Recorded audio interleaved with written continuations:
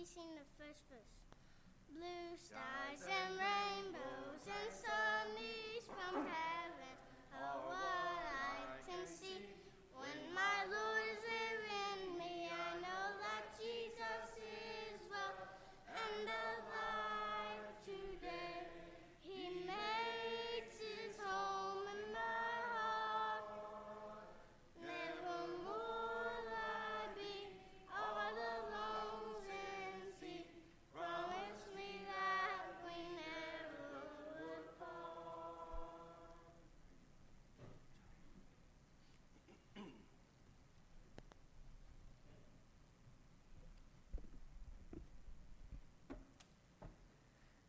In Hebrews 11, we read about some people who were brave.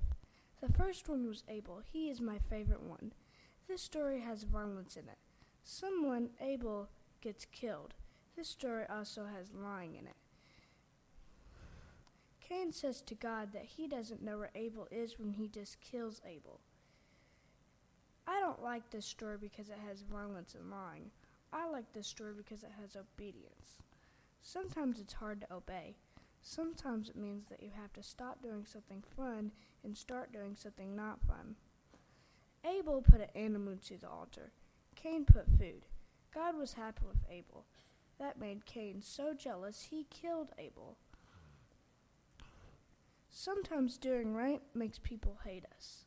In 1 John 1 says Cain hated Abel because he did right. In Joshua 1, God's people were going to fight a big enemy.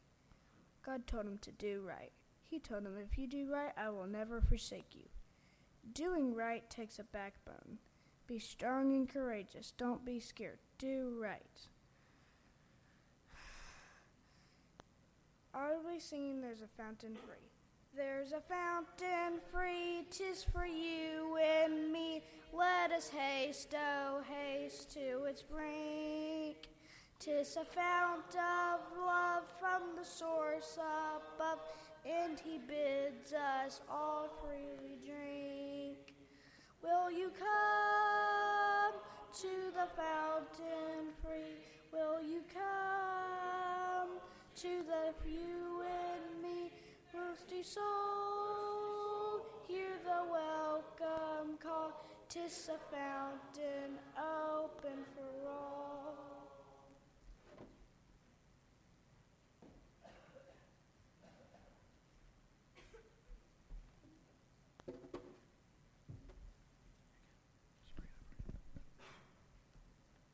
This year in Lives Leaders, we have been learning about the book of Joshua. The story I'll be talking about today is the Battle of Ai, where I'll be talking about three main points with this. Number one, what sin did Israel commit? First, we have the Battle of Jericho, where Achan took the accursed things, which made God burn with anger against Israel. But since Achan didn't tell anybody in Israel, they tried to take the city, and they lost, causing them to lose 36 men. Now Joshua, he had no idea why this happened, and so he went to the Lord and prayed to the Lord and asked him what happened. And the Lord told him that Achan had taken the accursed things, and that for them to be able to continue with conquering the land of Canaan, they would have to destroy of the accursed things and Achan's belongings. So they did this, and Joshua knew that the Lord was on their side again. Now this first part of the story tells a lot about who the Lord is. It shows that if you pray to him, he will give you an answer in any shape or form. Number two, did God tell them to attack the city of Ai? Now the Lord told his people to conquer all the cities, but no one knew that Achan had taken the accursed things, so they went ahead and tried to attack the city of Ai. The Lord did not want them to lose people, but he had no other choice. Now, it doesn't say whether Achan knew that the defeat had something to do with him, but there's a good chance that he had a good idea that it was him. Even though Achan had been the only one who knew about it, all of Israel had to suffer for it. The children of Israel had to take the blame so God could show how serious he was about this situation. In Joshua 7:1, the Bible states, "But the children of Israel committed a trespass regarding the accursed things, for Achan, the son of Carmi, the son of Zabdi, the son of Zerah, in the tribe of Judah." Now, this showed that the Lord was very particular in how he wanted things done. Number 3, what gave them the confidence to go up against the city again? The spies told Joshua to send only 2,000 or 3,000 men to go to Ai. The Lord did not influence this decision, but it does show how much faith Israel had in the Lord. When Israel was defeated by Ai the first time, it caused the hearts of the people to melt. This may have discouraged their faith in God, but at the time, they had no idea why the Lord didn't let them win the battle. And Joshua 7:7 says, "And the Lord said to God, and Joshua said to the Lord, 'Why have you brought these people over the Jordan at all to deliver us into the hands of the Amorites to destroy us? Oh, that we had been content and dwelt on the other side of the Jordan.'" Joshua knew that something was wrong with this, and he prayed in God and had faith. But he wanted to know where they had messed up. So, as I previously said, the Lord told him, and he fixed it. He knew that. So, then this whole story shows a lot about how the Israelites trusted in the Lord, and how they could mess up and come back to the Lord. And this also shows that if you pray to God, He'll tell you what you can accomplish and what you need to do right.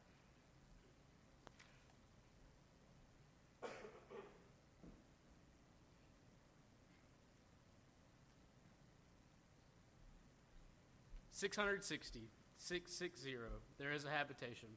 We'll sing the first and last verses.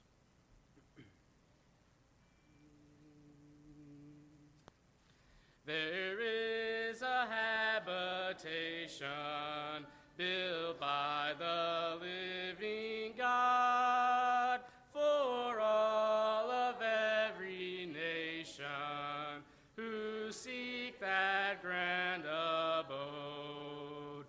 O Zion, Zion, I long thy gates to see. O Zion, Zion, when shall I dwell in thee? Within its pearly portals, angelic armies sing, with glorified immortals, the praises of its King. O Zion, Zion, I long thy gates to see. O Zion, Zion, when shall I dwell in thee?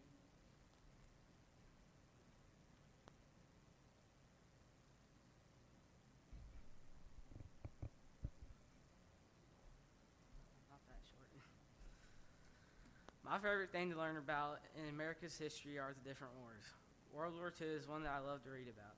On the morning of December 7th, 1941, at 7:55, Pearl Harbor was attacked by Japan. This surprise attack killed 2,402 on the day that President Franklin D. Roosevelt would declare that was a date that will live in infamy. The United States suffered great loss on that day, but they would fight their way back from defeat to go on, be victorious in World War II. The book of Joshua is filled with many great battles. The Battle of Ai is one that makes me think of the United States military and their battle back after the attack on Pearl Harbor. In both cases, being strong and courageous despite their first loss were necessary character traits for them to have. In Joshua 7, verse 1 through 9, Joshua sends his men to Ai to spy out the country. They return to Joshua, and in verse 3 it says, "Do not let all the people go up, but let about 2,000 or 3,000 men go up and attack Ai. Do not worry all the people there, for the people of Ai are few." Joshua sends 3,000 of his men, and they flee Ai, losing 36 of their own men. Israel had been victorious in all battles, and suffering this loss made the hearts of the people melt, become like water. Even Joshua in this moment felt terrible defeat and questioned God as to why he had brought them here to be destroyed.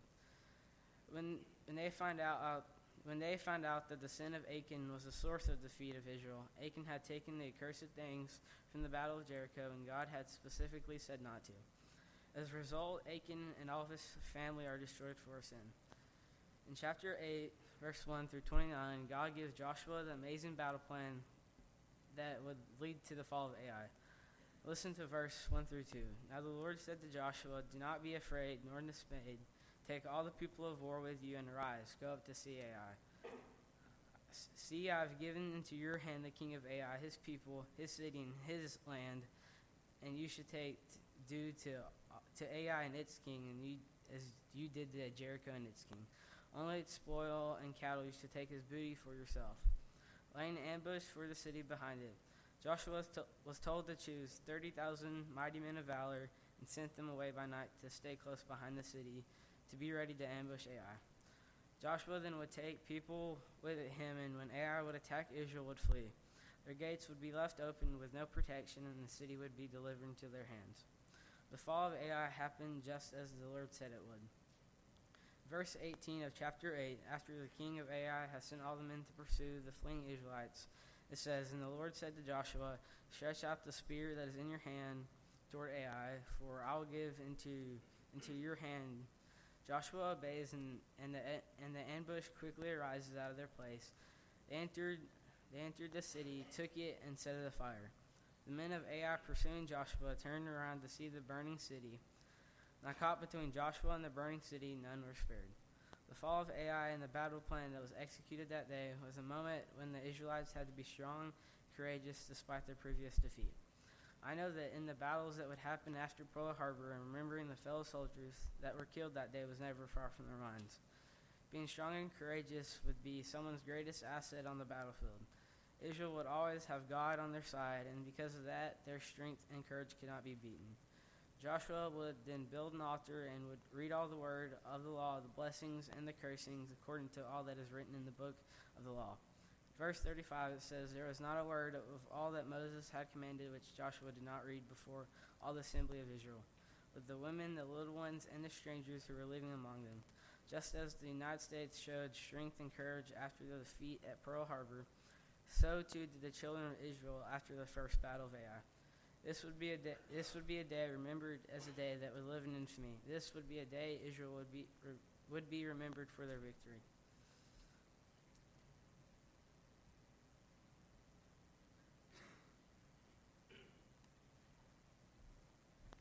$502. 502. Oh, they tell me of a home.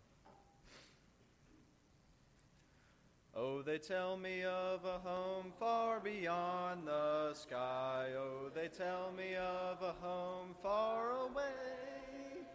Oh, they tell me of a home where no storm clouds rise. Oh, they tell me of an unclouded day.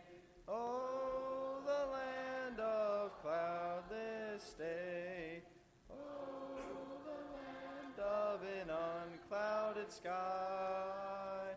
Oh, they tell me of a home where no storm clouds rise. Oh, they tell me of an unclouded day. Oh, they tell me that he smiles on his children there, and his smile drives their sorrows away. And they tell me that no tears ever come again in the lovely land of unclouded day. Oh, the land of cloudless day. Oh, the land of an unclouded sky. Oh, they tell me of a home where no storm clouds rise. Oh, they tell me of an unclouded day.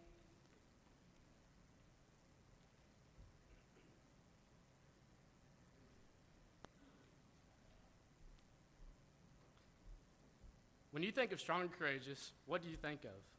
What does it truly mean to be strong and courageous? Think with me for a moment of the strongest and most courageous person you know. It could be your favorite athlete or just someone you know personally. One person that comes to my mind is the free soloist Alex Honnold. He is best known for climbing the 3,000-foot tall wall, El Capitan in Yosemite National Park, without a rope. Imagine climbing 3,000 feet straight up into the sky, and if you make one wrong move, you plummet to your death. Alex Honnold himself said there are times when he climbs without a rope that he gets scared. So you may be asking yourself, how can a person be strong and courageous yet be scared? Well, if you think of courageous people and courageous acts throughout history, you'll see that courage is not the absence of fear, but rather the overcoming of that fear and gaining the victory in the face of trials.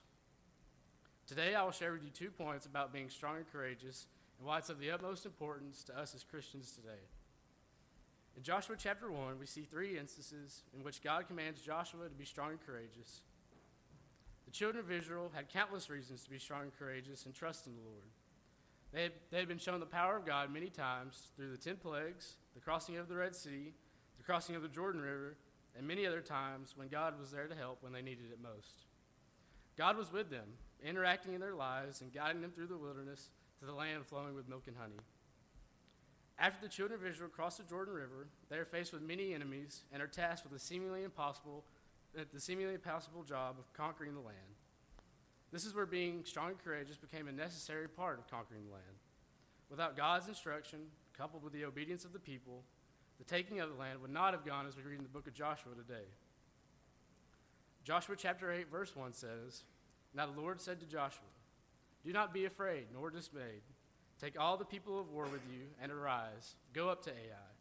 See, I have given into your hand the king of Ai, his people, his city, and his land.'" God had already told his people that everything was theirs. The Israelite people fought many powerful foes, but with God on their side, they had no need to fear. As long as the children of Israel did as God commanded, the land was theirs for the taking. But as we know, the children of Israel were humans, and we as humans are imperfect. In Joshua chapter 6, we read about the famed destruction of Jericho and how God's people marched around the city according to God's instructions. As they obeyed, the great walls crumbled and the city was overtaken. Also, in the next chapter, chapter 7, we see instructions from God concerning the items taken from Jericho and how they were supposed to be put in the treasury of the house of the Lord. Then a man comes on the scene, named Achan, who became filled with greed, took from the spoils, and hid them under his tent. The things he took caused the children of Israel to become accursed. Not only did 36 men lose their life in the battle against Ai, but also Achan and everything he owned was stoned and burned as punishment for his trespass. After the accursed things were removed from the camp, Joshua and the mighty men of valor went back to battle and defeated Ai with a very thought-out and tactical approach as given to them by God. Even though there was sin that caused them to be defeated and lose their strength, after the problem was taken care of, God turned back to the children of Israel and gave Ai into their hands, and ultimately the land which had been promised to them. As we turn our attention to making application for us today, much like the children of Israel in the days of Joshua, we must be strong and courageous. There are several reasons that we can do that. One way comes from the Bible and the events that are recorded inside. We also get our strength and courage from our own lives. We see the ways God has blessed us and the ways he works in our lives. Included in that is this beautiful earth he's created for us and the church he has given us to worship with. Just as the children of Israel faced many great enemies, we face one great enemy, our adversary, the devil. We read in 1 Peter chapter 5, verses 8, that we're supposed to be sober and vigilant because our adversary, the devil, walks about like a roaring lion, seeking whom he may devour. While we may not fight men with swords and spears, we fight a wily enemy who comes at us with all manner of weapons. The devil targets our weak spots, and when we sin, just as Achan did in the book of Joshua, our sin separates us from God. However, as we know from God's divine word, we can come back to him by repenting of our sins, we can be forgiven, and gain the victory. Also, as the children of Israel receive the promised land, we as Christians, if we are found faithful, will get our promised land, our eternal home in heaven. Read in 1 Peter chapter 1, verse 4, that it's our inheritance, incorruptible, and undefiled, reserved for us in heaven. Paul also states in his letter to the Philippians that our citizenship is in heaven, Philippians 3:20. We have an eternal home promised to us if we are strong and courageous and do all our Heavenly Father commands us to do. In conclusion, we see many comparisons between us today and the children of Israel. May we learn from their story, apply what we can, and realize we have every reason to be strong and courageous. May we trust in our Lord and Savior because he is looking after us. May we realize we fight a ruthless enemy, the devil, who will stop at nothing to cause us to stumble and turn from God. May we put on the full armor of God to combat his deceiving lies, and when we are knocked down, may we remember we can have forgiveness, come back with unwavering confidence, gain the victory, and enter our promised land one day.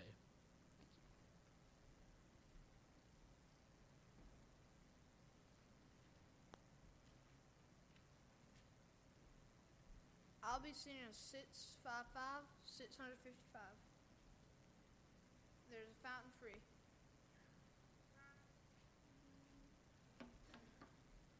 There's a fountain free, 'tis for you and me. Let us haste, oh haste to its spring. There's a fount of love from the source above, and he bids us all freely drink. Will you come to the fountain free? Will you come? 'Tis for you and me, thirsty soul. Hear the welcome call. 'Tis a fountain open for all. There's a rock that's cleft, and the soul is left, battling on his pure watershed. 'Tis for you and me, and this stream I see. Let us rejoice so joyfully there. Will you come to the fountain free? Will you come? 'Tis for you and me, thirsty soul. Hear the welcome call. 'Tis a fountain open for all.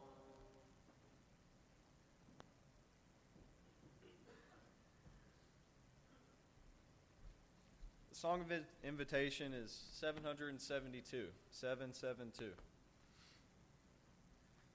Be strong and courageous. What a standard to set, but set nonetheless by our Creator. When I was little, probably 5 or 6, I was not strong nor courageous. We had some big storms come through our area. I went to bed, but soon woke up to trees thrashing and storms and winds howling, in complete darkness. Now, little me didn't like not being able to see. I jumped down from my bunk bed and ran to my door, probably kicking and tripping over things the whole way. I got to my closed door and tried to open it, but it wouldn't open. I'm panicking and screaming and yelling for my dad to come save me. Who knows what monsters were about to eat me. I heard my dad run up the stairs to me and went to hide in some corner because he told me to get away from the door. My dad kicked open my bedroom door and scooped me up, a sobbing mess I am by now. But I've never felt more safe in my life than at that moment when my dad brought a flashlight, picked me up, and went down into the garage and got under a big workbench. Is that not the most perfect example of God's love or a father's ability to give strength and courage? Having the strength to push through something shows the courage that backs it. Of course, my dad had the strength and courage to come get his son when I needed him most. Any father would, I hope. But more importantly, knowing that my dad was there put courage into me that I couldn't otherwise get. God is the exact same way. And here in Hebrews 13, verse 5 and 6, let your conduct be without covetousness. Be content with such things as you have. For he himself has said, I will never leave you nor forsake you. Verse 6. So we may boldly say, the Lord is my helper, I will not fear. What can man do to me? Be content with what you have. God will never forsake you. The Lord is my helper, I will not fear. I can have courage to overcome whatever trials I'm going through. God is there. He is there to strengthen you. In the moment and storms of life, there are many. Know that God is there. Like any father out there, he knows what you need. He just wants to hear your voice call for him. 1 John 5, verse 14 and 15. Now this is the confidence that we have in him, that if we ask anything according to his will, he hears us. And if we know that he hears us, whatever we ask, we know that we have the petitions that we have asked of him. Many times in the account of Joshua's life, we read of exciting battles fought for land promised to the great-great-great-great-great-grandfather of the Israelite nation, Abraham, in the book of Genesis chapter 15. These battles could not have been won without faith in God. I would argue today that true faith and courage are inseparable. How could you have true faith in our God and not have the strength or courage to do something with that? Could Joshua have half-heartedly marched around the city of Jericho and actually expected the walls to fall down? No. Could he have defeated the people of Ai on his own? No, and he sure didn't. A humiliating defeat right after a mighty victory is a very humbling experience to anybody that's ever played any sports out there. Joshua couldn't have done half the things he'd done with twice as many men if he didn't have faith and courage in the Lord. If asked which is better, dog or cat, I will always say dogs. They bark a lot, little Chihuahuas and big German Shepherds. The difference is that one's bark matches its bite. You can guess which one that is. We should be the same way as Christians. Not that we would attack anybody, not that we would attack people to make them afraid, but to defend our master, the one that we love and respect. Not that he needs it by any means, but we should defend what he says with religious zeal. Biblical truth, or true biblical strength, is having the bite to match your bark. One does not have courage if they can't or won't act upon it.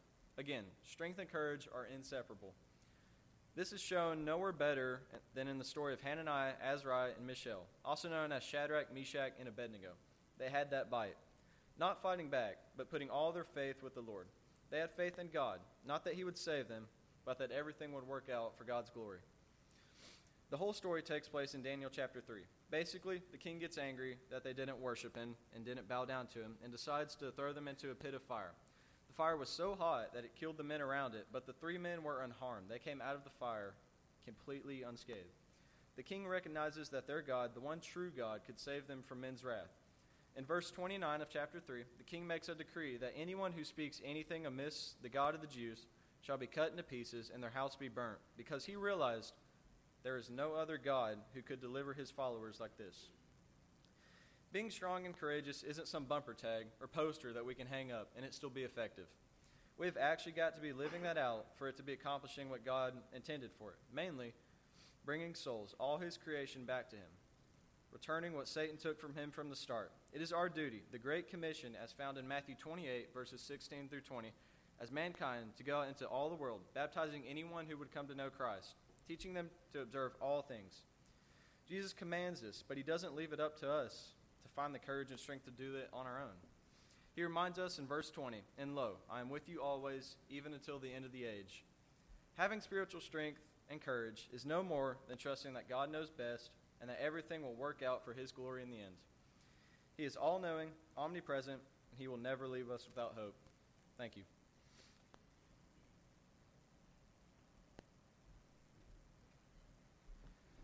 Chase is going to lead us in our invitation song in just a moment that he gave you just a second ago. But before he did that, or does that, let me just share a few words with you and share the invitation in just a moment. I feel like the first thing I need to do is shake it out. They're all a little nervous, but they did it. They did a great job. We're thankful for them. I'm going to talk about the Lads Leaders program for just a moment. The second thing I'd say is I'm not a rep for Lads to Leaders, although it's worked great things for our family, and so I feel like we can talk about it a lot, but they certainly have people who go around and share about the program. But we've done a little bit of that already today, so I won't take too much time. But as Charles stated, and I've heard him say it a lot, and I firmly agree with him, the name of the program is typically Lads to Leaders and Leaderettes, because we don't want to forget our young ladies and the work that they do, and so we appreciate them. It's easy to say Lads to Leaders. It's easy a lot of times to say L2L, shorten it and that kind of thing, but it's a program for all of our young people to participate. The other thing I was going to mention is there's some other young people up here and in our audience today who didn't participate this year for multiple reasons. Some were going to be out of town, some weren't going to be able to be there, that kind of thing. So they have participated before, and we hope to continue to add to our program. The young men that did it today in this format were a part of the program there. If you have your bulletin or had a bulletin, or you can take one as you go, you saw their names, but of course that was Campbell Danley, lead leading us in a song. Ezra Giselbach, who did his speech and song together. And then these four over here, who are a little bit of old pros. They're a little bit older. They've done it before. Chase and Jacob Edge and Clayton and Caden Danley. But we're proud of them and the work that they put in to do this. Last Leader started in about 1968. There was a man by the name of Dr. Jack Zorn who actually died just a year or so ago, and they did a good job of honoring him at the program this year. But he basically did... kind of like we did today. He said, the young men in the congregation need to learn how to speak. They need to learn how to read Scripture. They need to learn how to lead singing. We want them to be a part of the congregation and learn how to lead. We talked about this in the adult class this morning, but we need to train preachers, but we really need to also train elders. We need to train men to be able to do these things. I've told mine, and I know I tell Chase and Jacob too, I don't care if they don't preach. But I hope they'll become Bible class teachers in the least and be a part of the congregation. So learning to stand up in front of a crowd and present a lesson is part of that. And so it started in 1968, and it started with 8 boys. And from that first year at that congregation, the program boasts that they have over 250,000 participants who have gone through the program since 1968. And the one key stat that I heard when we first got involved, and I'll share with you very quickly, is that a lot of congregations lament stories, and the preacher stands up and he says, "Why are we losing our young people? We're losing our young people." And there's probably some truth behind that. Even today, many young people leave the church as they get older. But the Last Leaders program boasts, and it's a great thing, that congregations who are involved with their program, with the Lads to Leaders program, will retain typically 85% of the young people who are involved with that program at the congregation. They get involved, they learn to do those things, they practice it when they're young, they continue that when they're older, and they stay a part of the church. And so that's one reason why we've wanted to do that, and we continue to do that. As you heard through the speeches, this year the theme was the book of Joshua. Next year, God be willing, the theme is going to be Ezra and Nehemiah, and it deals with building, as that's what Nehemiah talks about, going back and rebuilding the wall at Jerusalem. It talks about building.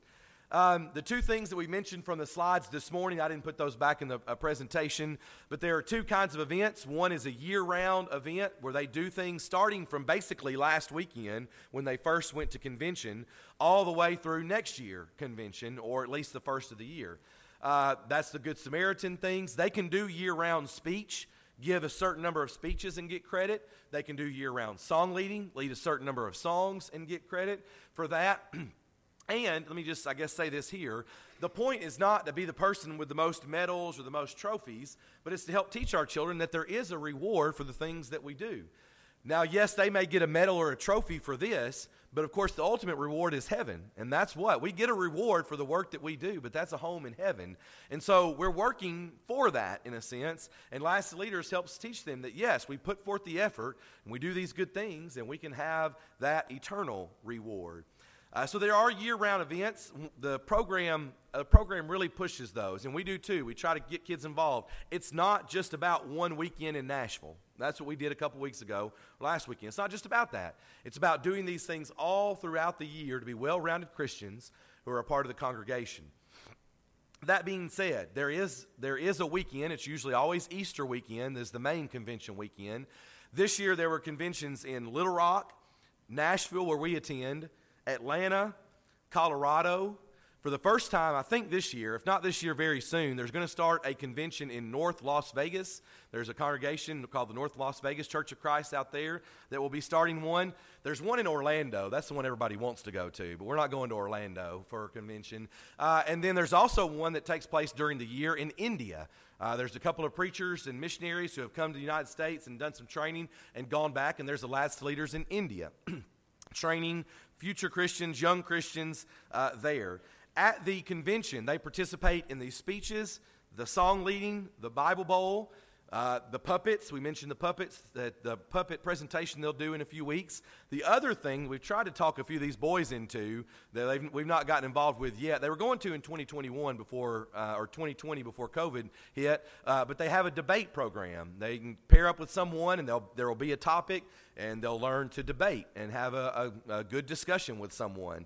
So those are all things that take place there at the convention. We're at the Opryland Hotel with upwards of several thousand. It used to be 5,000 to 10,000 Christians all at the Opryland Hotel together, having these, different things that go on, these different events.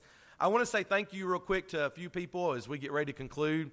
Charles and Shannon Abels are sort of the main head of the group here that get a lot of these things together. Brian and Corey Sorello are also a part of that and had a big part with us going to convention. They had to get the hotel rooms. They helped with the food, all those kinds of things. So wouldn't take place without our adults. And certainly our parents, all the parents who are involved in teaching these young people and helping them plan these speeches and practice at home and that kind of thing. One other thing is that as you exit, they're out in the lobby, right, the medals.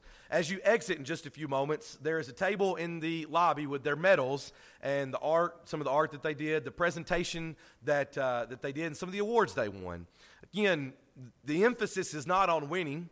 The emphasis on competition is so that the kids will learn to improve themselves. As you think about these young men leading singing, we want them to be the best. The best way to do that very often is learning how to keep time with your hand, learning how to start the song on the right pitch, speaking into the microphone, making sure you're clear. So they're judged on those things to help them improve in that so that they get better. And then, yes, there are awards handed out typically for first, second, and third. But we are proud of all of our kids. Some of them did well. Their medals are out there in place. Others participated and did well and may not have placed in the top 3. Our Bible Bowl teams were finalists, kind of in the top 10 or top 10% of their age groups, even though they didn't place in the top 3. But all of that is just to try to continue to encourage them to be involved with the congregation now and then to be involved in their congregations as they get older. And so we appreciate them very much. And again, as Charles said, let me just say one more time, if you have any questions about this going forward, we'd love to answer them and get you involved.